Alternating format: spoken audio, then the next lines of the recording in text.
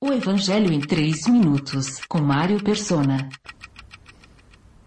Para se entender a Bíblia, é preciso enxergar a diferença entre o modo de Deus tratar com Israel e com a Igreja. A antiga dispensação girava em torno de uma nação, Israel, enquanto a nova diz respeito ao corpo de Cristo, a Igreja. Nenhum outro povo havia recebido a lei, mas apenas uma nação, Israel. Por isso, os privilégios da lei eram destinados mais à nação do que ao indivíduo. Em tempos de ruína, Deus tratava particularmente com indivíduos, mas sempre tendo em vista seu lugar numa nação eleita para habitar numa terra, Israel. Na nova dispensação não existe qualquer característica nacional na igreja. Ao contrário da lei que fora dada exclusivamente a um povo, o evangelho agora é pregado a todas as nações. A igreja não é nacional, nem internacional, nem mundial, mas é independente das nações. Ela é extranacional e ela é chamada para fora do mundo. Por isso, Atos, capítulo 15, versículo 14, revela que Deus está tirando de entre as nações um povo para si. Deus visitou os gentios a fim de constituir dentre eles um povo para o seu nome. Repare que a passagem diz dentre eles, ou seja, a igreja não é tampouco um agrupamento de gentios, mas de pessoas tiradas de entre gentios e judeus.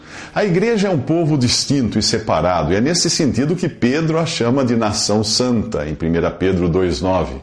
Hoje, ao olhar para o mundo, Deus vê 3 classes de pessoas: judeus, gentios e igreja.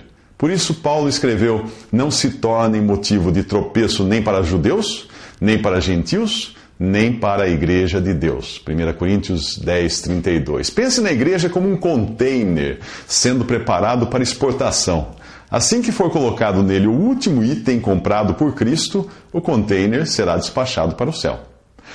A igreja é representada na Bíblia como um rebanho, um corpo, uma casa espiritual, um sacerdócio santo e também como uma família formada pelos filhos de Deus.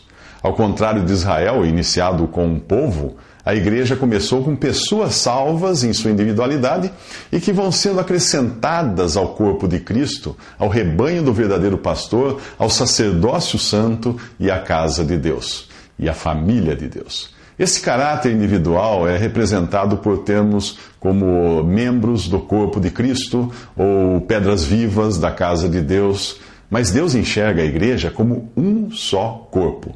Na Bíblia você nunca encontra a expressão membro da igreja. O salvo é membro do corpo de Cristo e é acrescentado a ele pelo próprio Senhor, não pelo batismo ou por alguma organização. Apenas os salvos por Cristo, que tiveram seus pecados perdoados e foram selados com o Espírito Santo, são membros do corpo de Cristo. Você deve estar se perguntando, se a igreja não é uma continuação de Israel e sim um povo distinto, então o seu modo de adorar a Deus não deveria ser diferente? Sim, e é disso que nós falaremos nos próximos 3 minutos. Visite 3minutos.net. Dúvidas? Visite respondi.com.br.